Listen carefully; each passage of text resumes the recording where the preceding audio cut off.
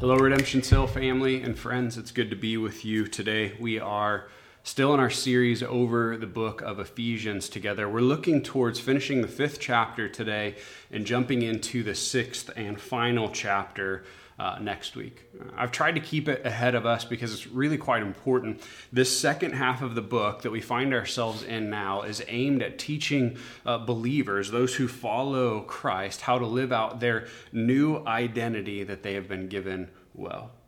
A thing that we need to understand is when we profess faith in Jesus Christ, at that point we're redeemed as soon as we believe. That's definitely true, but the hard reality is even when we come into the faith and we are redeemed, we're not kind of sure exactly how to walk out that new identity well. We're not sure what this walk of faith is, so Paul's kind of speaking into that. And as you hear these sections with quite a few focuses and quite a few things that he's speaking into, I hope that you hear these lessons as Paul giving them in a way that helps us, that aids us to live rightly, to equip us, to strengthen us, and to encourage us to walk out the beauty of the identity that we have been given.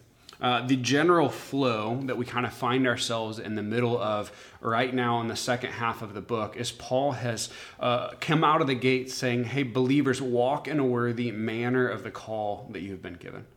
Pay attention to how you walk in a worthy manner of the call, and also you are commissioned to continually put on your new identity.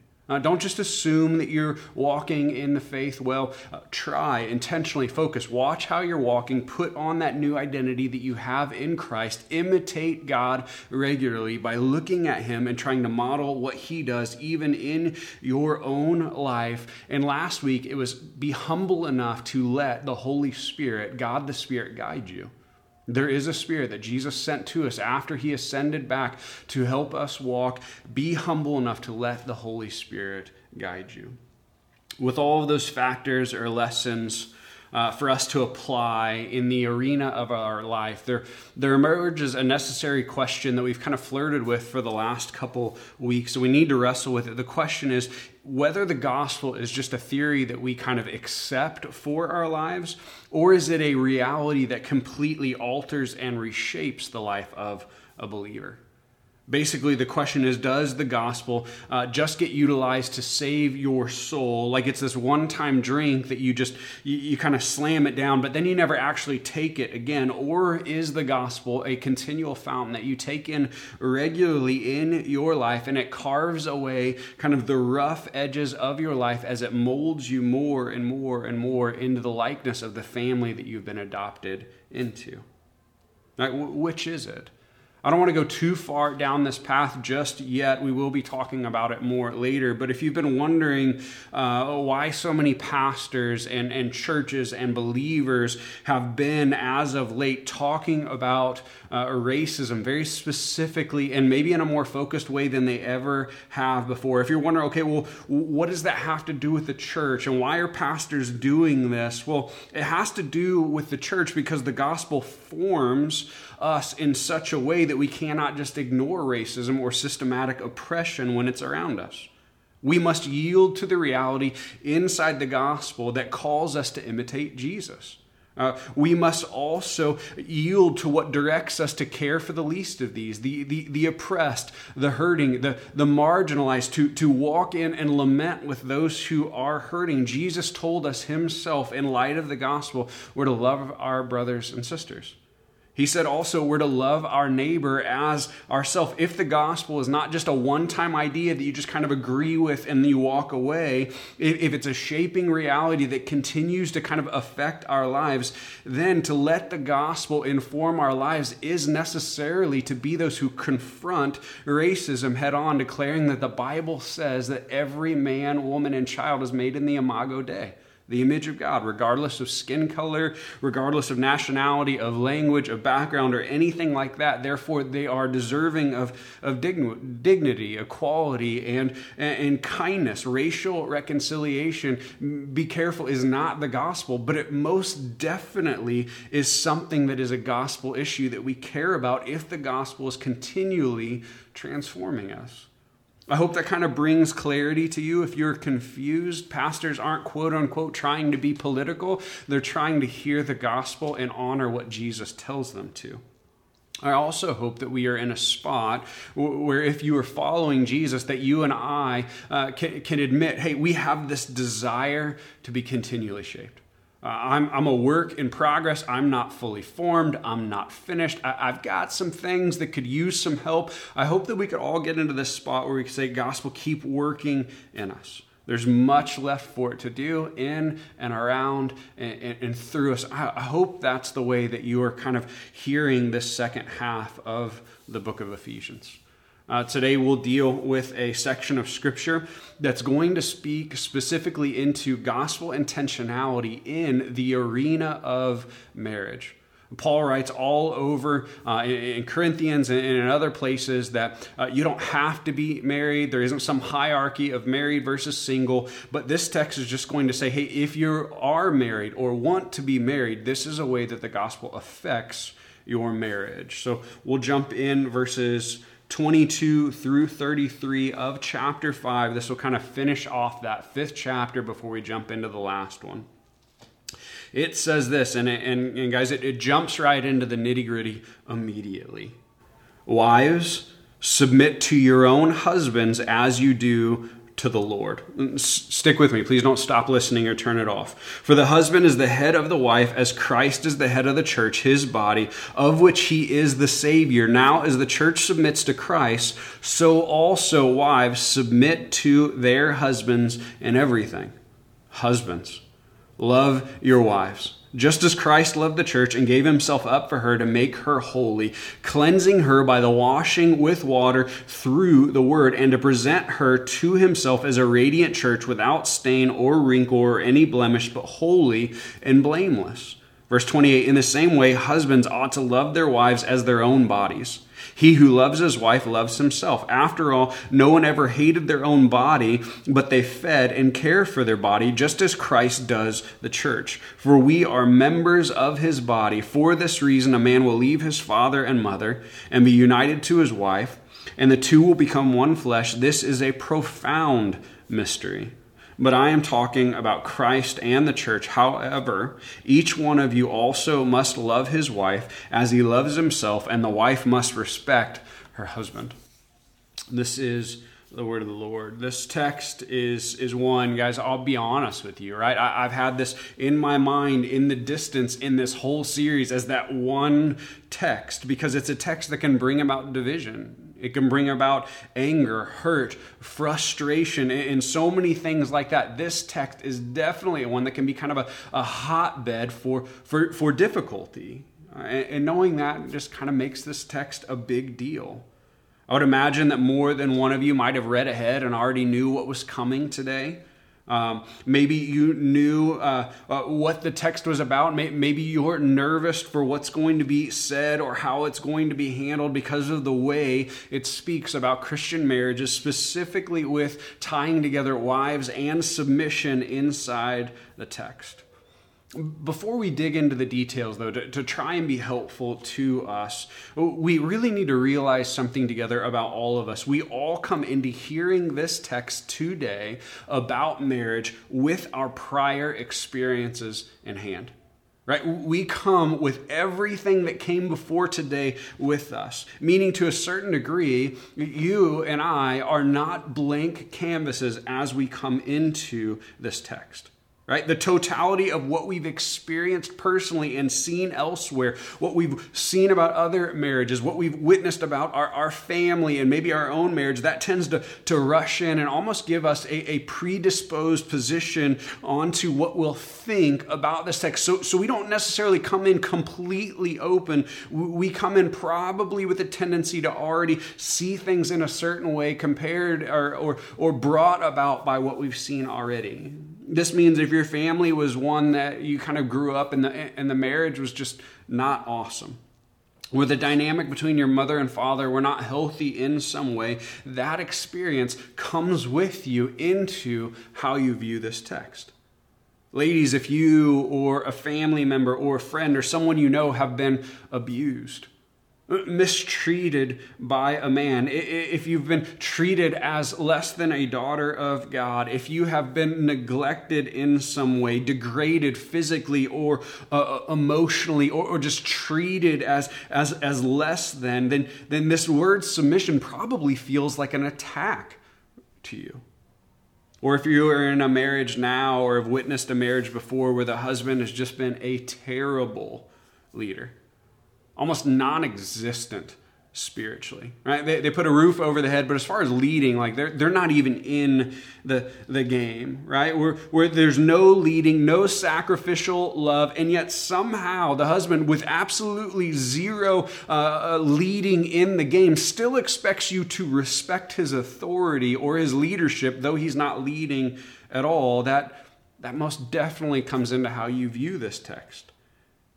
If your father was harsh, distant, or unloving towards the family, then that too definitely colors your perspective of how you hear this weighty text. My point is, there are countless ways that you have been influenced by your life experience that kind of probably dictates what you think of this ahead of time. But what if we tried for a moment to come into this text with open minds and kind of blank slates?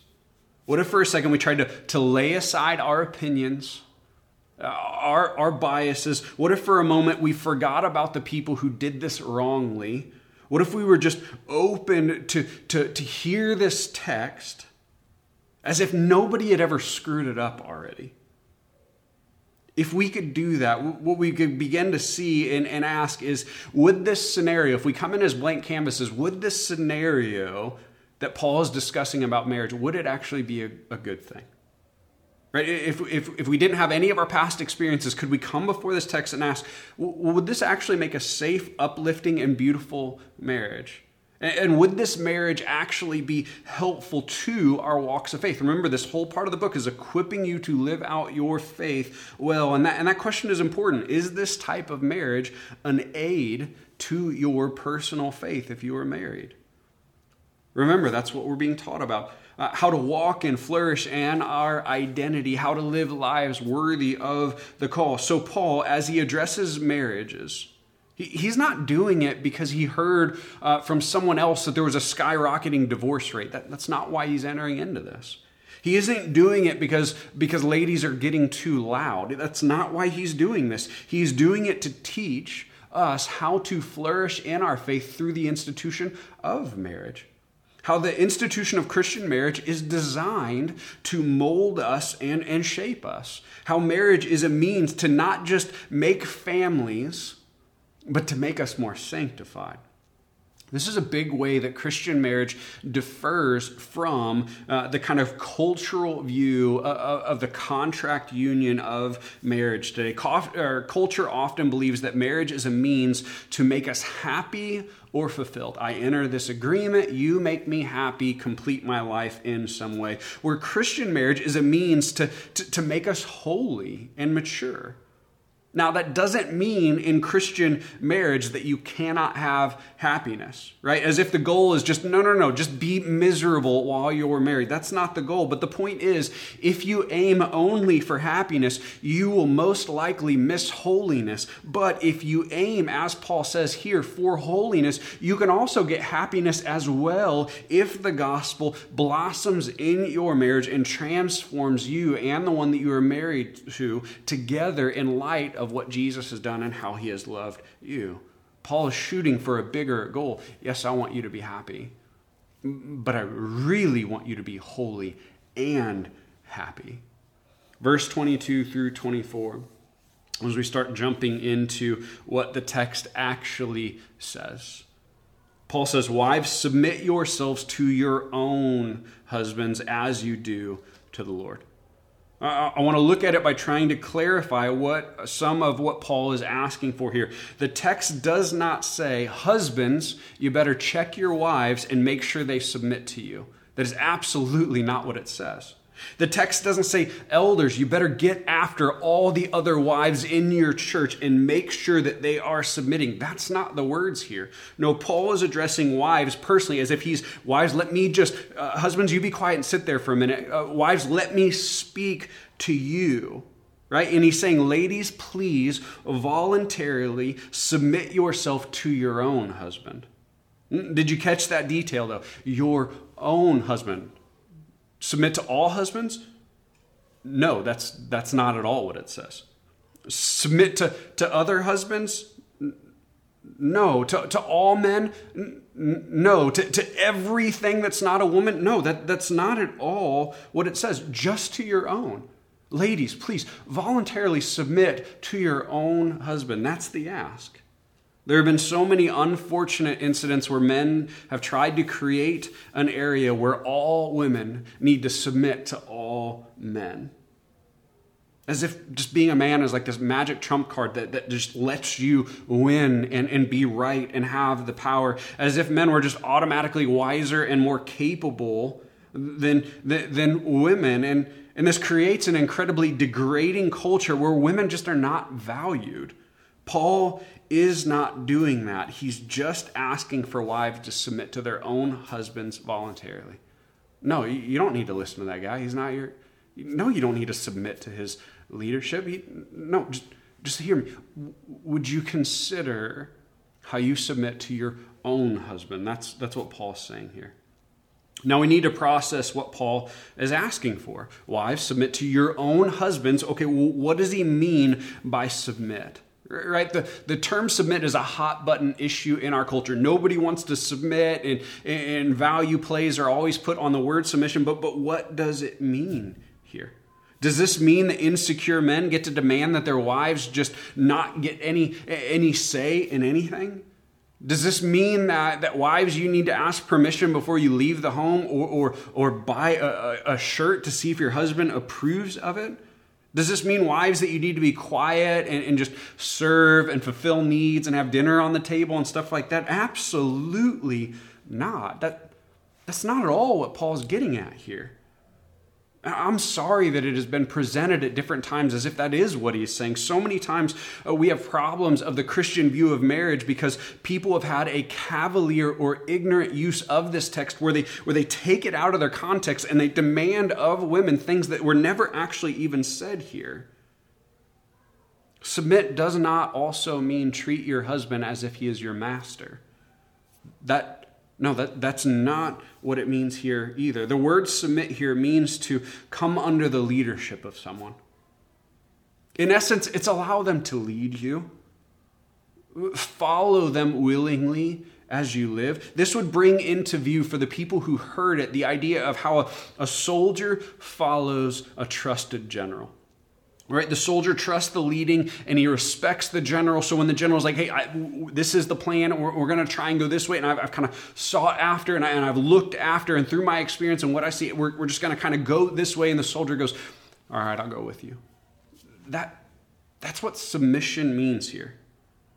And here's some great stuff. There's so many healthy checks and balances in the text that we could miss if we're not careful. Paul puts qualifiers here that safeguards wives against sinful, bad headship in their husbands. The text says, wives, follow your own husbands as you do to the Lord. For the husband is the head of the wife, as Christ is the head of the church. Now, as the church submits to Christ, wives, submit to your husbands in everything. Notice the way Paul carefully uses the specific word as in the text. See, some have tried to use this as a blanket statement, saying, wives, without question, without pushback, without even talking, whatever your husband says, you just need to do it because the word says here, submit in everything. So just obey and submit and just do what he tells you. But that's not what Paul says in the text. He says, submit to your own husband as you would to the Lord.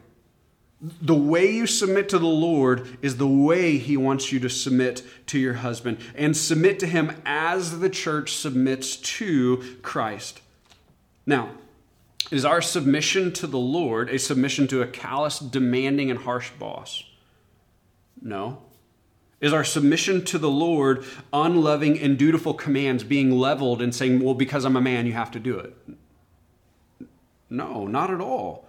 The same way Jesus loves and guides us as our Lord, the way we follow his lead for our faith and spiritual walk, this is also the way wives should follow their husbands. This is what Paul is getting after. This means if a husband tries to make a wife submit by doing something sinful or wrong or just kind of sketchy, she has no need to follow him, right? That would not be how she submits to the Lord. If a husband demands a family to do some huge move or plan of action or kind of wants to dictate this large overarching plan that's going to really affect everyone in the family but doesn't want to talk through it and doesn't want to hear the wife and just says, well, I'm the husband and because I said you're going to do it, the wife doesn't need to do that. That's not what submission means here. She's not being called to silently nod and accept harsh plans from a husband. No. That's not even close to how the Lord leads us or how we come to submit to his good leading over our lives. He doesn't come in hot and mean and just say, because you're going to do this. There is no call from Paul for wives to stand in silence as their husbands lead them terribly, sinfully, and harshly. That's not at all what he's saying.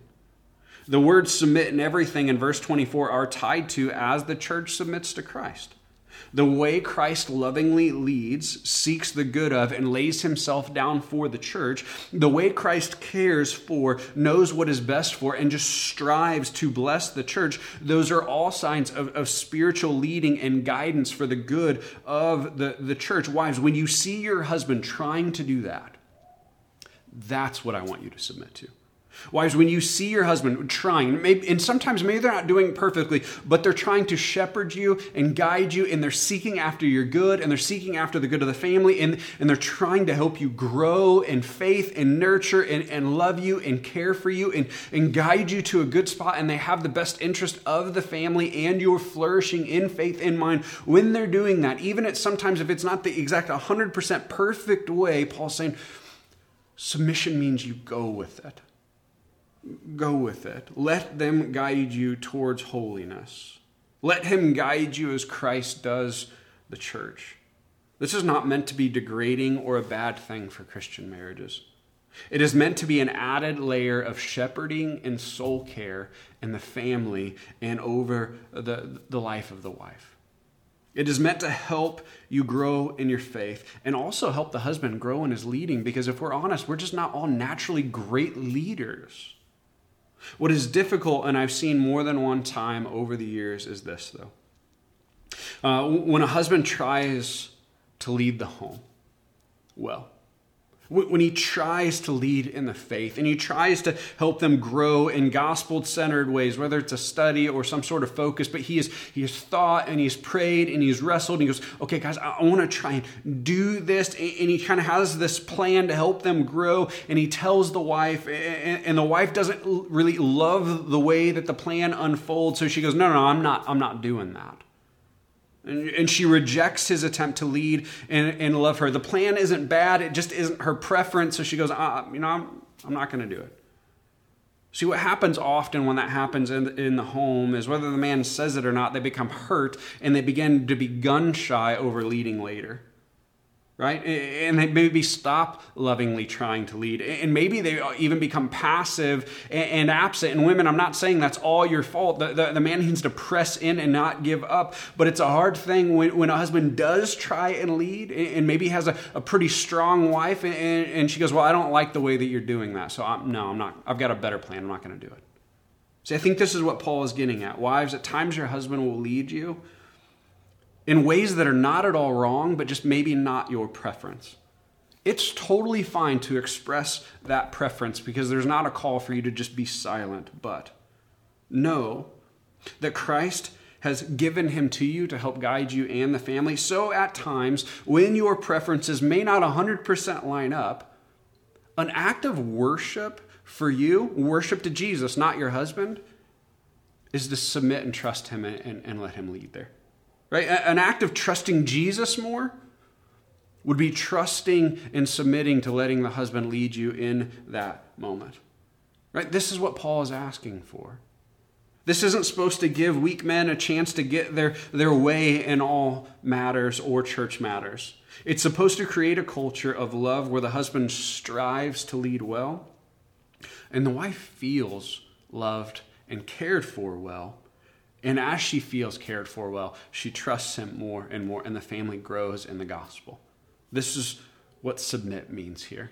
It's not a kind of automatic guy wins, gets his way and everything, and the woman doesn't get to talk about it. Man, I'm so sorry it's been presented that way sometimes. When the man's trying to lead, though, let him do that. Let him try. To make sure this isn't just a call for women to obey, Paul also addresses the husbands here. If we were at a marriage conference in a church, this is normally where the speaker would tee off on the guys. I'll try not to do that, but husbands, love your wives just as Christ loved the church and gave himself up for her. This call to the husbands cannot and should not be removed from the call of the wives. Meaning, Paul wasn't saying, okay, the important part here is wives, you do your part, and guys, you just do whatever, but try and be loving. No. The idea is husbands are called by God to love their wives sacrificially. Sacrificially. They don't get a free pass to lead however they want. They get the command to strive to act like Jesus in their leadership and how they guide the home. Hear that. You don't get automatic authority and influence. You get a command to sacrificially love.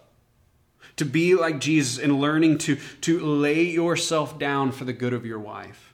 To be like Jesus in learning to lay down preference and comforts so that your wife can grow and be blessed in her faith. Sacrificial laying down of the life. The same way Jesus intentionally sought out a plan to make the church holy, husbands, seek out a plan and walk out the plan to help your wife grow in holiness. This means your leadership of the home has to include not just demands and commands, but a plan for the family, or at least a way of life that points to the gospel and gives it a chance to grow continually. See, this is how Jesus loves us, how he loves his beloved bride. He continually tries to help us and grow us and shape us and mold us. Husbands, also the way that Jesus continually and slowly guides your heart, Paul's saying you need to, in that way, have that kind of persistent aim to guide your wife's heart. How? By washing it with the word. That's so important. Don't wash it with harshness or critique. Have this culture where the word is all around, where it surrounds you and your home, right? You go to church, you have the word in your home, you talk about it, you ponder it, you even maybe debate it at times, but you have this continual pattern of the word to help you and your wife grow. Here's a hard thing also that I've seen. It isn't difficult to see situations where a man gets a desire to grow in the Word of God, right? But then he'll take that desire and he'll only foster or facilitate that desire kind of outside of the home, separate from his wife and with other men. As if that desire to grow in the word, it's only for him. So he's like, I'll see you later. And he grows in the word outside with other people and other men, and he helps develop other people, and he kind of ignores the wife. Paul is rebuking that. Guys, go home and grow the home. Wash it with the word. Love them. Show them the love of Jesus over and over and over and over again, so they can see the beauty of the gospel. It's so difficult. So often husbands will have a primary goal of putting a roof over the head or supplying certain means, but the focus will never actually be on washing the family in the word or growing. Paul's going, don't do that. There's such a clear call here for husbands. Dig into the way that Jesus has loved you, husbands, and then learn to apply that selfless, kind, patient, intentional love to your wife. Look at it from Jesus, apply it to your wife. Right? This would be a love that doesn't scream or shout or get loud. It doesn't demand harshly. It doesn't freak out. This is a love that doesn't look for revenge or getting even or giving the cold shoulder. This is a love that doesn't throw in the "I told you so's" or "you always" in the middle of an argument. This is a tender, gentle, and yet relentlessly persistent love. See that way Jesus loved you, husbands? Yeah, love her that way. Paul says, husbands, your high call is to see, experience, and give that love back to your wife, aiming to help her grow. As you grow in your own faith regularly, show her that love that you're learning about. Walk through it with her and apply it to her. This is such a beautiful call here. A call to lead by giving yourself away. A call to lead by straining to love more and more and more. A call to lead not by wielding power or saying, "I have the power," or demanding to be respected, but leading by loving in a way that is like Christ, patient, persistent, and kind. Guys, here's the honesty. We're going to mess this one up. But just because you mess up doesn't mean you don't try again afterwards. See the love of Jesus, apply the love of Jesus. Then you feel the love of Jesus, and your wife feels the love of Jesus more. This is your call. I mentioned before that we would do well to try and see this text with fresh eyes. If we had zero past experiences to work with and came to this text just empty-handed, right? Then maybe it would show us that God created marriage and Christian homes to work in a way that kind of perpetuated a cycle of gospel growth and transformation. Right? If we have no past experiences, this type of marriage isn't meant to demean or to degrade or hurt. It's to continually have this cycle of growth. Paul's saying, husbands, love your wife just like Jesus loved you. That's your mission. Lay yourself down. Don't dominate her. Don't crush her. Just show her Jesus over and over and over again in how you love. This will require you, husband, to look at Jesus, because you cannot show a love to your wife that you're not experiencing yourself. So make sure you're regularly doing that, reminding yourself of his love. And hey, you can actually remind yourself of his love with your wife as you wash both of you in the Word. And again, seek to show her in word and deed the love of Jesus. Husbands, this will definitely sanctify you, because this is not easy. It's actually extremely hard. Why? Because we're sinful at times. There are going to be times that you'd rather not love like Jesus, right? That you'd rather not be patient or not be kind because I want to be right or I want to win. I just want to get my way. When that happens, Paul would kind of remind us, okay, that's not the way that Jesus loved you. So kind of back up, see the way that Jesus loved, and then re-enter back in. When you come to a spot where you know you failed in this regard, come back to your wife and say, I'm sorry. Just back there, I didn't love you the way that I was called to you. I'm sorry I modeled a false gospel by showing you a love that is not showing you the love of Jesus. That's not the way he loved me, and that's not the way that I should love you. I'm sorry. Will you forgive me? Right? Hear that. Ask for forgiveness. Say, I'm sorry. Repent to God and say sorry to your wife. Right?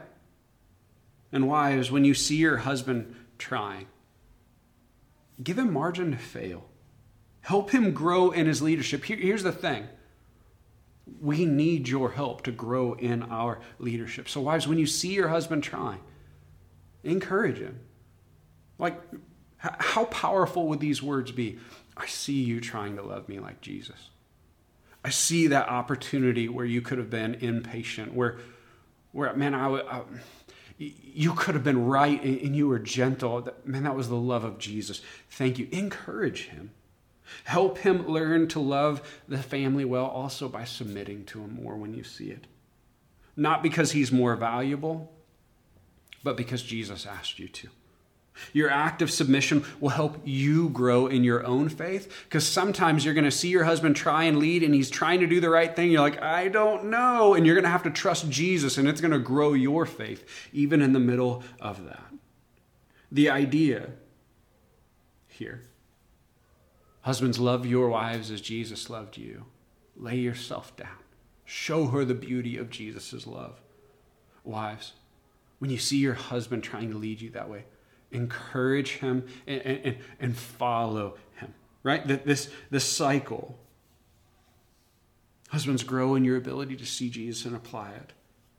Wives, trust in the sacrificial love that your husband is trying to show you. Right? And this is never meant to create a toxic environment. This is not meant to create some kind of hierarchy where women are devalued or a terrible marriage. It was created to help foster love, intentionality, and gospel transformation. Wives, I hope that you understand this is never meant to invalidate you. The submission that you are asked to give is always tied to your husband's obedience to God and him leading in love also. This isn't a blank card. He gets to do what he wants. No. As you see him trying to follow Jesus, follow him.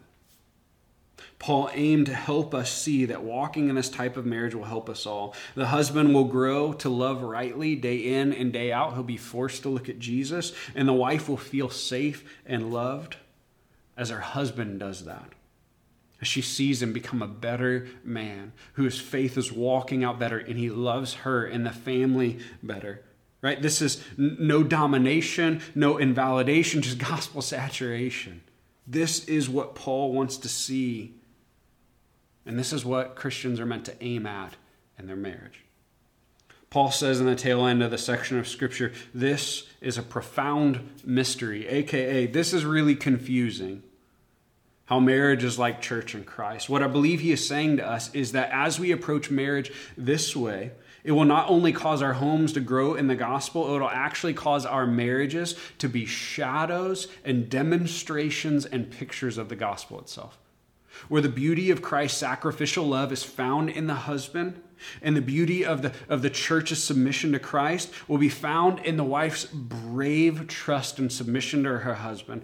Our marriages will literally speak the gospel as they model it, so people inside the church and outside of the church can look in their marriage and see this love and this beauty, and they can start seeing the kingdom of God as only redemption and grace and mercy would bring about this type of relationship.